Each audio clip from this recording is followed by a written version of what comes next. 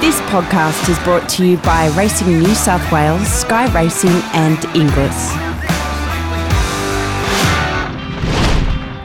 Of all the new initiatives introduced in recent years by Racing New South Wales, none have been more widely acclaimed than the weekly Tab Highway races.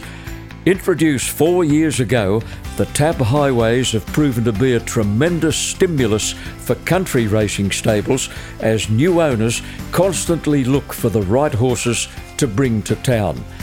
At first, trainers like Matt Dunn, Danny Williams and Terry Robinson dominated the highways, but nowadays the results prove that many and varied stables have learned to identify the kind of horse they need to travel down the highway.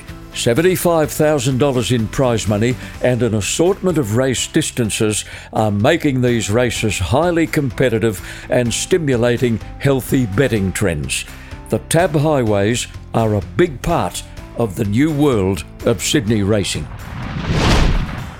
Jack Green was a legendary trainer, Kevin. You would have been aware of his record and his history and the things he'd achieved on the turf. And he'd trained some terrific horses, including Sky High and Sky Line. He took a real liking to you, didn't he?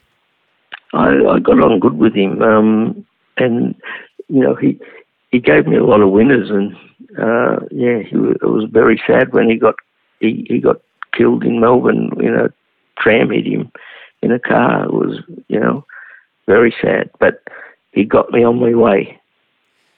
George Ryder was another great fan of yours. He was kicking up for you all the time with the Arabs trainers, and you won on other Arabs horses like Caprizio and Dance-A-Lot, Chelsea Lady, Cinch, Schema and Gretel. Now there's one, Kev. She was your first Group 1 winner, Gretel, in the Sire's Produce Stakes. Yeah, the Arabs were very good to me, and George Ryder, and Terry Blossom was their trainer then, we had a lot of luck. He used to buy a lot of good fillies and syndicate them out. There'd be 500 people in the syndicate, and only 10 could come to the races, like to come into the members. But he did. He got all those people in. Ron Bickley used to love it when Ron Bickley's the guy that takes the pictures of a horse winning. And if I won on one of him, instead of getting 10 owners, he used to get about 400 out of the job. So 400 people would buy a picture of the... Yeah. Well, so he was very good. Ron's long retired, of course, Kev. Yes. And currently, of course, we have people like Mark Bradley of Bradley Photos and Steve Hart Photographics, both very professional men who followed on in the footsteps of the great Ron Bickley. Steve's been around for a long time, and Steve's the guy who started the Christmas at the hospitals, and we used to go in the early years, and it's been going now for 30 years. But Stephen started it, so he's been around a long time also. Interesting to note that the colours of the Arab syndicates were the colours used today by the Arrowfield Group, yellow and black diamonds with a yellow cap. Yep, that's the same colours, Masara. Your first city treble came pretty early on. It was a Canterbury meeting, 19th of April 1972. The horses were Major Vet, Gentle Scope and Singing Sands. Now, Singing Sands, 2 years earlier, was your first winning ride in an apprentices race at Rose Hill. Yeah, that was an exciting day to ride 3 winners as an apprentice. Yeah, so it was quite good. I know I'd just come out of my apprenticeship then, I'm sure. I can't think. But well, he must have been a tough old fella, Singing Sands, Kev. He raced on for a long time. In those days, you give them steroids and all that stuff. You just keep them going. But he was a good, tough old horse, and lovely to ride. Yeah, he was a gentleman. A very important early Group 1 win for you was the 1976 Doncaster on a horse called Authentic Heir for Tommy Smith. The horse had won the Epsom the previous spring with Bill Kamer in the saddle, and I suppose Tom had a swag of runners in the Doncaster. That's how you got on him, no doubt. He had 8, Good. and he wanted everyone to be running second or third. Everyone got the same instructions, second or third, be right up there. I was back second last or something, saying, "Oh, geez, he's going to blow up when I get back." Well, he's going to, and then all of a sudden, the little runs come, and then he got up and won, which was very exciting. Well, he was a pretty good horse, Kev. I mean, he won an Epsom and a Doncaster in the same year. Not many can do that. No, he was very good. Kevin Langby told me once that Tommy Smith insisted that every runner be as close as possible in running. Kevin said he'd love you to be in the first 2 or 3. Well, keeps you out of trouble, and he had them that fit that they could be there. And it's like Gay has, most of her horses are ridden the same way. And when you're doing your form and having a look, where you say, well, there's going to be speed on because Tommy's got one in. So he used to know that there's a bit of speed in the race, and because Tommy's would always be there. It was easy riding for him. In 1980, Neville Begg had 2 runners in the Golden Slipper.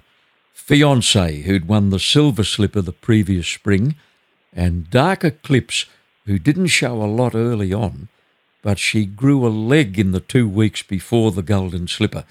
Now, you thought Ron Quinton might switch from Fiancé to Dark Eclipse, but he stuck with the other filly. Yeah, Fiancé was very good, but she drew off the track.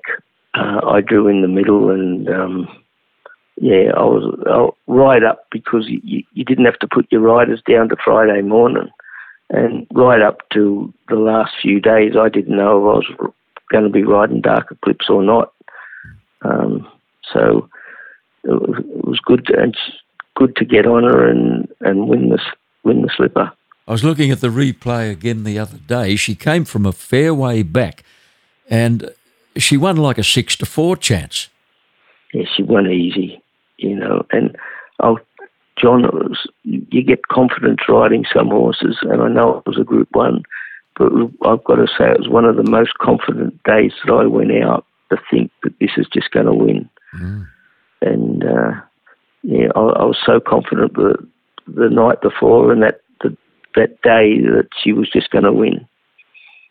She was raced initially by Murray Bain, a very well-respected veterinary surgeon who had passed away some time before that slipper, and I think his wife and daughter were there to accept the trophies on his behalf. Yeah, they were both there. Yeah, they were very excited too. You'd ridden for them previously, Kev. You won some races on a really nice little mare called Little Gumnut in the same colours. Yeah, she was good. She ended up going to Queensland and winning one of those big races. She was very good. Ron Quinton had a dilemma in the spring of 1982. Did he stay in Sydney to ride Dalmatia in the Epsom, or did he go to Melbourne to ride Emancipation in the Edward Manifold Stakes? Ron stayed in Sydney. You got the ride on Emancipation at Flemington, and at that time, this was very early in her career, Kev, she'd only had 4 starts. She'd won them all. So there was a bit of pressure, wasn't there? Well, you didn't want to get beat on her, and I knew how good she was, and I was stuck in amongst them at one stage, and then all of a sudden a little gap come, and she just exploded through it, and I thought, then everyone knew how good she really was. I think she won 27 races, John. No, she won 19.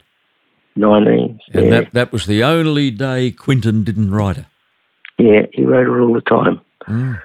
Yeah. Now, Kev, let's whip through a few other Group 1s before we talk about one of the best horses you ever rode. you got yourself on a really good stayer in 1988 by the name of Lord Hybrow. You won the Doomben Cup, the Brisbane Cup and the O'Shea Stakes in the same year for a very popular trainer, Neville McBurney. What a great trainer of stayers he was.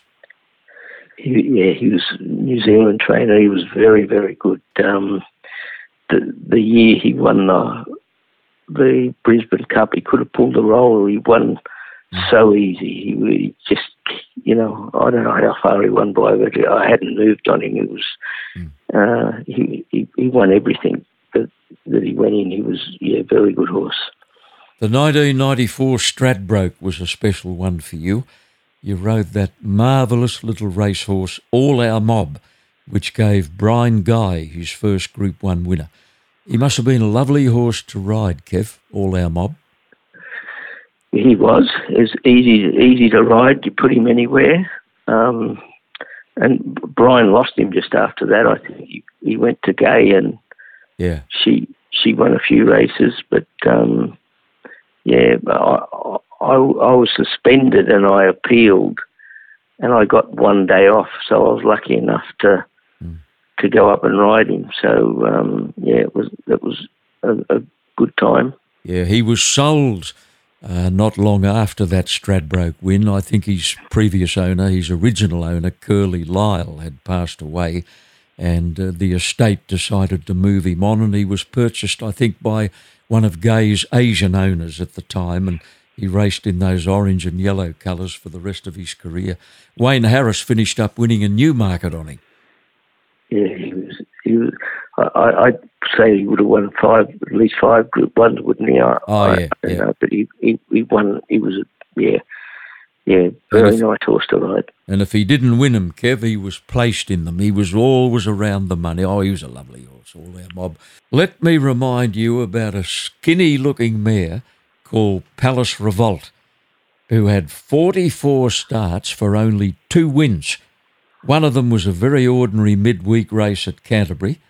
14 months later, with only 48.5, crikey, you could ride light in those days, she won the Sydney Cup. Now, Kev, the track was a bog. Most of the field were close to the outside fence. You took a punt and stayed close to the inside fence. I spoke to Neville Begg, and I'd only just come back from Ireland, and the whole day the track was terrible, and everyone was staying out wide. And I said to him, I think I should stay to the inside, and when I come to the top of the straight, then move out again. And the whole race, I got to say, I think it's my best ride ever. Really? Yeah. It's because I said to Neil Payne, he was on one of Freeman's, I said, I'm going to the inside, come with me. And I didn't want to be on my own there, but we were on the inside, on the fence where no one would be. Everyone else was 15 deep, going around all the turns, and she was going to win a long way out, because I just pulled her out when I got to the top of the straight, and she won very easy. She wasn't much to look at, was she? She was a skinny, and she was only very ordinary. Yeah, 2 wins from 44 starts. It's hardly Emancipation. Kev, to a horse now that you loved and respected, the gutsy, genuine, free-striding, stylish Century, who had more trainers than he had feeds. Noel Doyle, Bart Cummings, Bill Mitchell. His owner took over at one stage, Dick Monaghan. Your first ride on him was in the 1989 Cox Plate. You rode him at 48.5 and you almost got away with it. Yeah, got me one of those Arabs horses. Almaarad. Got me the last stride. We were 5 lengths in front of the rest of the field. He was with. And it's silly to say this, but without, if he had another owner, look, he was a great guy, Dicker, but he just got involved too much. And he used to just say, go out and break their hearts. They were the instructions. Break their hearts. Bo Rogue was around those times, and he used to just go out and lead by 20. Well, everyone loved Bo, and he just wanted him to do the same. But the last time I rode, I got taken off him a couple of times, and the last time I rode him in the Queen Elizabeth, and I said to Dick, he gave me all the instructions. I said, Dick, I'm going to show you how he should be ridden. Anyway, I held him up a little bit and got to about the 800 and then got going on him, and he won the Queen Elizabeth. And if he could have ridden, even when I won the Derby on him, I took my time to get to the front. Everyone's waiting for him to go to the front, but it took me 3 furlongs before I got there and just give him that bit of a rest. You're talking about the Victoria Derby a week after he won a week after he ran second in the Cox Plate. He won the Victoria Derby, but as you said, you didn't lead all the way on that occasion. No, I just took my time and got to the front. And then, he could sprint for 800 when other horses couldn't. And, if he just gave him that little bit of a chance early, like he won 1.5 mile races and also won 1,000-metre races. He was a very good horse. And then he went to stud, and I think the owner got involved then, and he never did any good at all. He also took you to Japan for the 1990 Cup, famously won by Better Loosen Up. In hindsight, you wished you'd stayed at home. What happened? Well, he had a look. It was the best place you could ever be is in Japan. To ride in Japan Cup, you get on the horses and then you go through these tunnels. And I drew number 1. And as I come out of the tunnel, there's silence. As I come out up through the tunnel, then the crowd, and there's 100,000 people there. They were all roaring and cheering. I thought I'd won the race. I started pumping air and getting all excited. This is coming onto the track. Coming onto the track, yeah.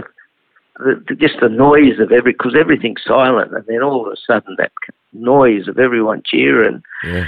But he had a terrible mouth, and we were cantering him around to the barrier, and then all of a sudden the horses started coming past me, and he went to take off, and the bridle come through his mouth. So I only had one rein, and I got off him to fix the bridle. Well, as I got off him, he decided to take off. Oh, goodness. So I'm lucky it's 15 minutes before the race, and they end up catching him because he at the end of the barriers, and they were going to scratch him. And I asked the vet, I said, look, just give him a little bit more time, And they, just before the race, they took his heart rate and he settled down and it was good. So they said he could run. But he had no hope of leading those people over there. They have pacemakers and everything in those races. He was off the bit most of the way. It was a good feeling to see Better Loosen Up come by, though. Oh, of course it was. With Michael Clark on board. Kev, was Stylish Century the best horse you ever rode? Well, Emancipation would have been, but he was the best for me.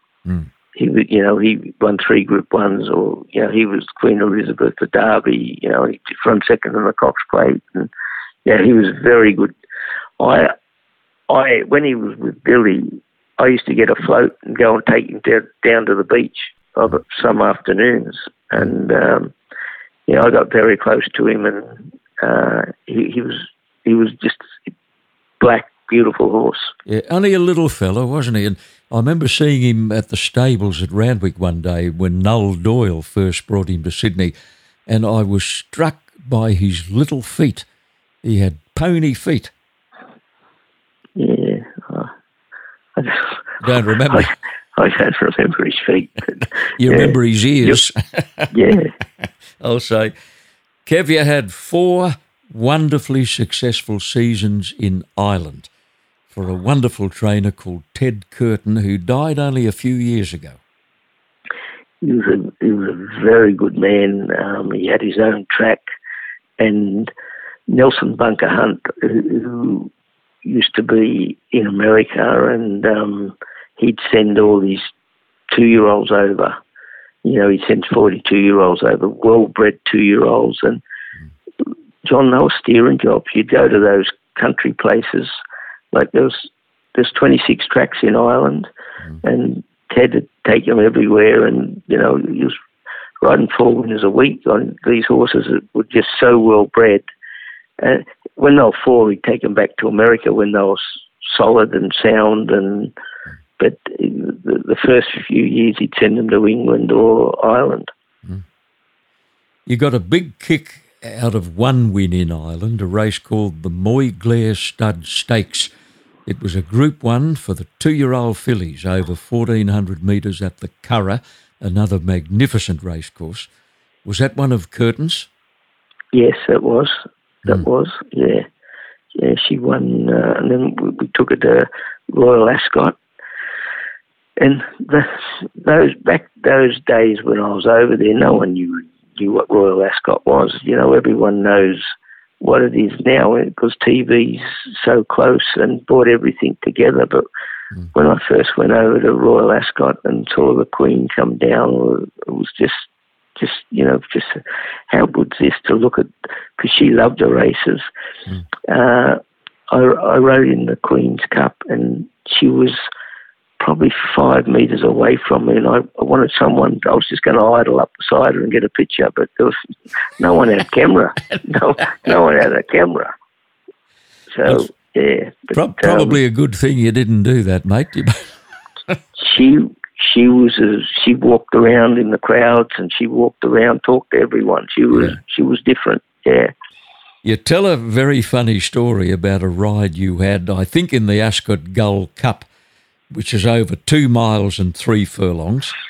And coming down the straight the first time, your mount was on the bridle a bit, and you heard a jockey move up on your outside, and he was actually singing to himself. Australian jockeys like horses travelling for them. Over there in England and Ireland and France, they just drop their hands and just let everything relax, which is the way it should be. You know, the more that you relax, the more they got at the end. And yeah, Willie Carson come up and he told me to keep bringing my hands back. He said, just bring back, let it relax. He said, you'll never finish the race. Yeah, so yeah, he ended up winning the race. I run third. So he stopped singing. He stopped singing long enough to tell you that. He was whistling and everything. Yeah, just going along. He was a character, wasn't he? He was. Yeah. Yeah. Kev, you rode a total of 241 winners outside of Australia, and you tell me you were a much improved jockey after a couple of trips away. Is that the factor that made the difference, getting them to relax, particularly in the longer races? I think it was. I think it just helped me a lot. Look, you don't know what you're learning, but you're riding over there, and you know you're riding against Michael Canaan, Lester Piggott, Pat Edry, Willie Carson, Frankie Dettori. You know, you're riding against the best there are in the world, type of thing. So you're learning things and you're picking up little things, and so I think it made me a much better jockey. And like those tracks over there, like they're up and down hills, and like Goodwood, you just couldn't believe how the hills there. There's a track called Clonmel in Ireland, and in 600 metres it'll go up 3 flights. It'll go up 3 stories. You know, it's so high. You just run up this big hill.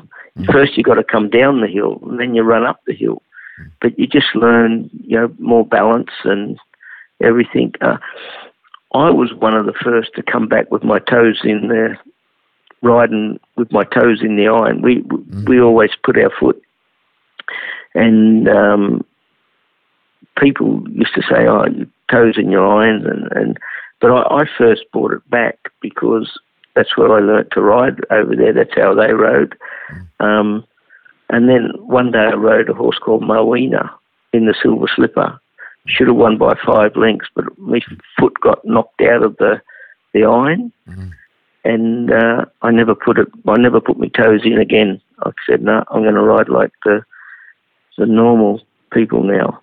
But everyone's brought up now to ride with their toes in the iron, and it just, if your toes in the iron, it just brings you that little bit more forward, so you're on top of the shoulder more. So, but Australia was never like it, but because all the jockeys go overseas now and do little trips here, it soon come back here that everyone was riding with their toes in the iron. We'll just pause for a moment to clear a commitment in segment 2 of our podcast with K.Moses. Back shortly. The catalogue for the 2020 Classic Yearling Sale is now available. In total, 808 yearlings have been catalogued over 3 days, 613 in Book 1, 195 in the Highway session. Book 1 will take place on Sunday, February the 9th, Monday the 10th and the morning of the 11th, with the Highway session beginning as soon as Book 1 is completed. The Classic Sale has produced 8 Group 1 winners since 2018, including 4 Group 1 winning 2-year-olds or 3-year-olds in Sydney and Melbourne. Of the 808 lots catalogued, 734 are Bobs eligible. To request a catalogue, email catalogue@inglis.com.au or call 9399 7999. Catalogues are also available for the English Premier Sale in Melbourne, March the 1st to March the 3rd. The 2020 English Yearling Sale round is about to begin. In 1996, a massive racing story exploded onto the front pages when the voices of a handful of Sydney jockeys were detected on police surveillance tapes engaged in conversation with a person who was of immense interest to the police department at that time. It appeared that the jockeys were tipping horses to a man who was codenamed Mr. C. The jockeys were Jim Cassidy, Gavin Eads and K.Moses.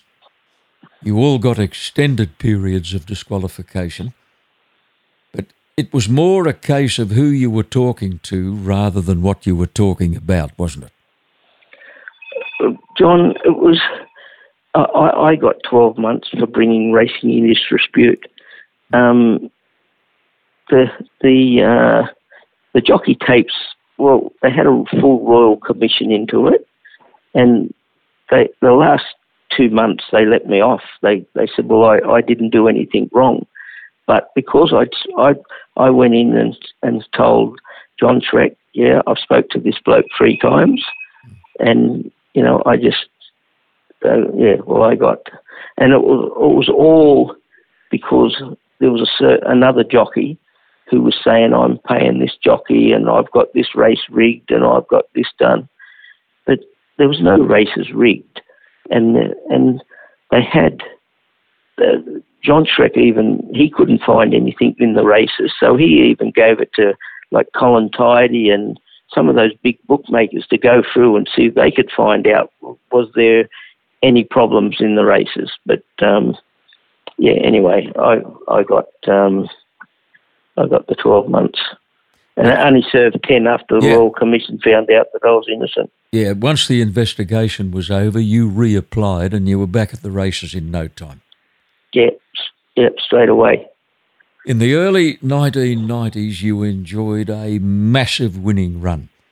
You rarely missed a city or provincial meeting, and it brought you 3 straight Sydney Jockeys premierships.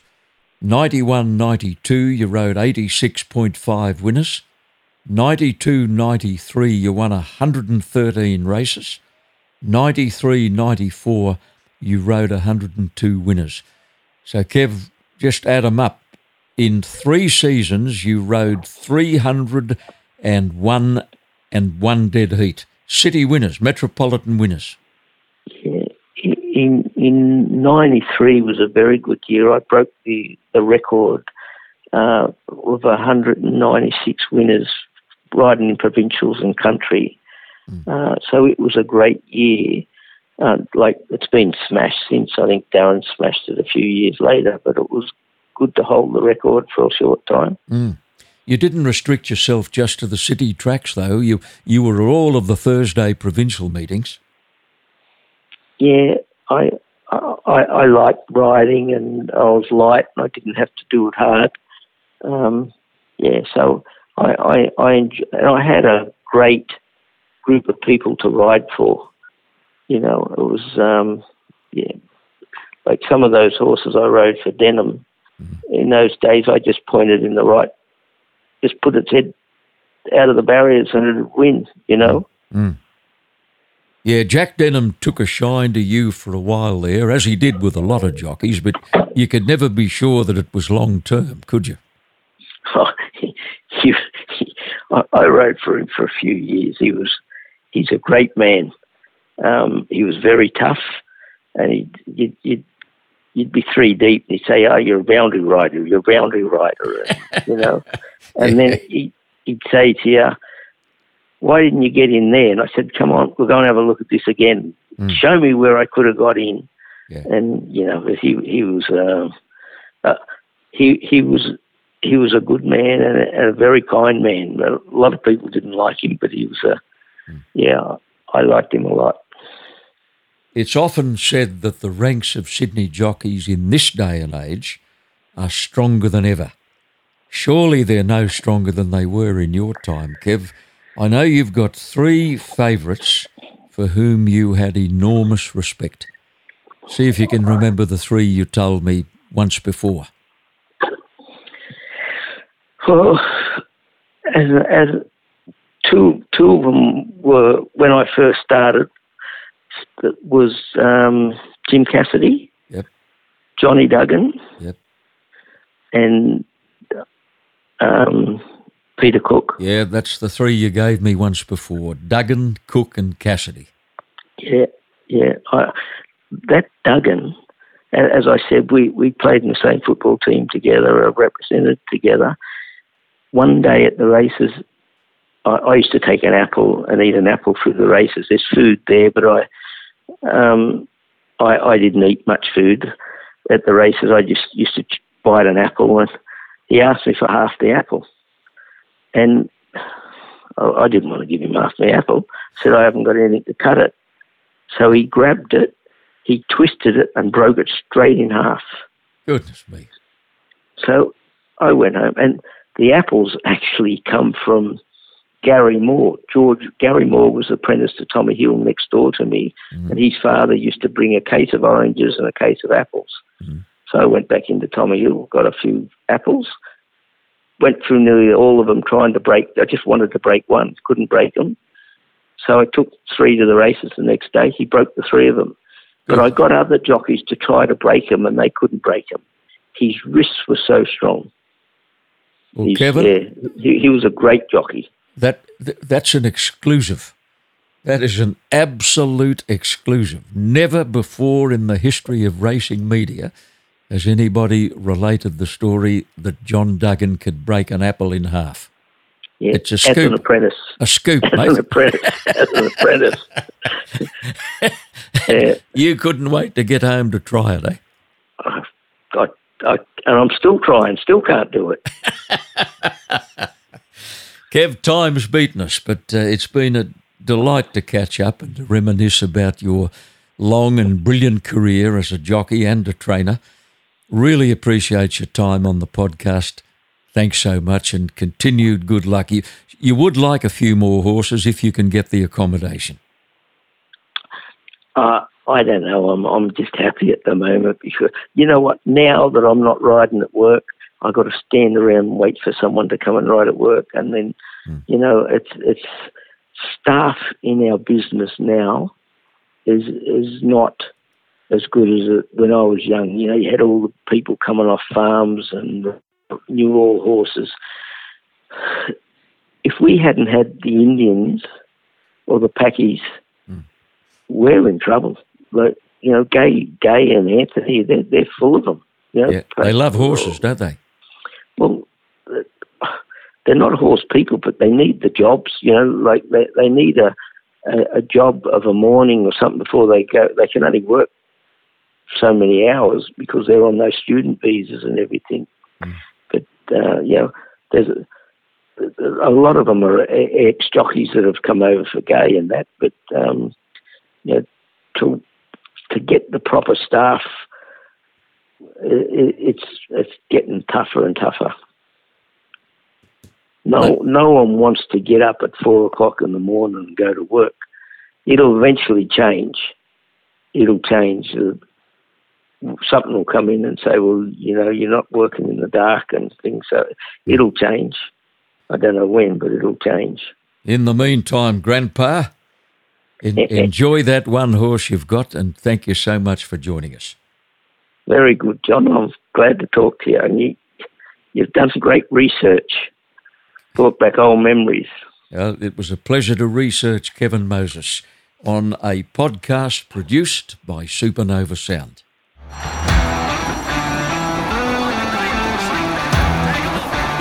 This podcast is brought to you by Racing New South Wales, Sky Racing and Inglis.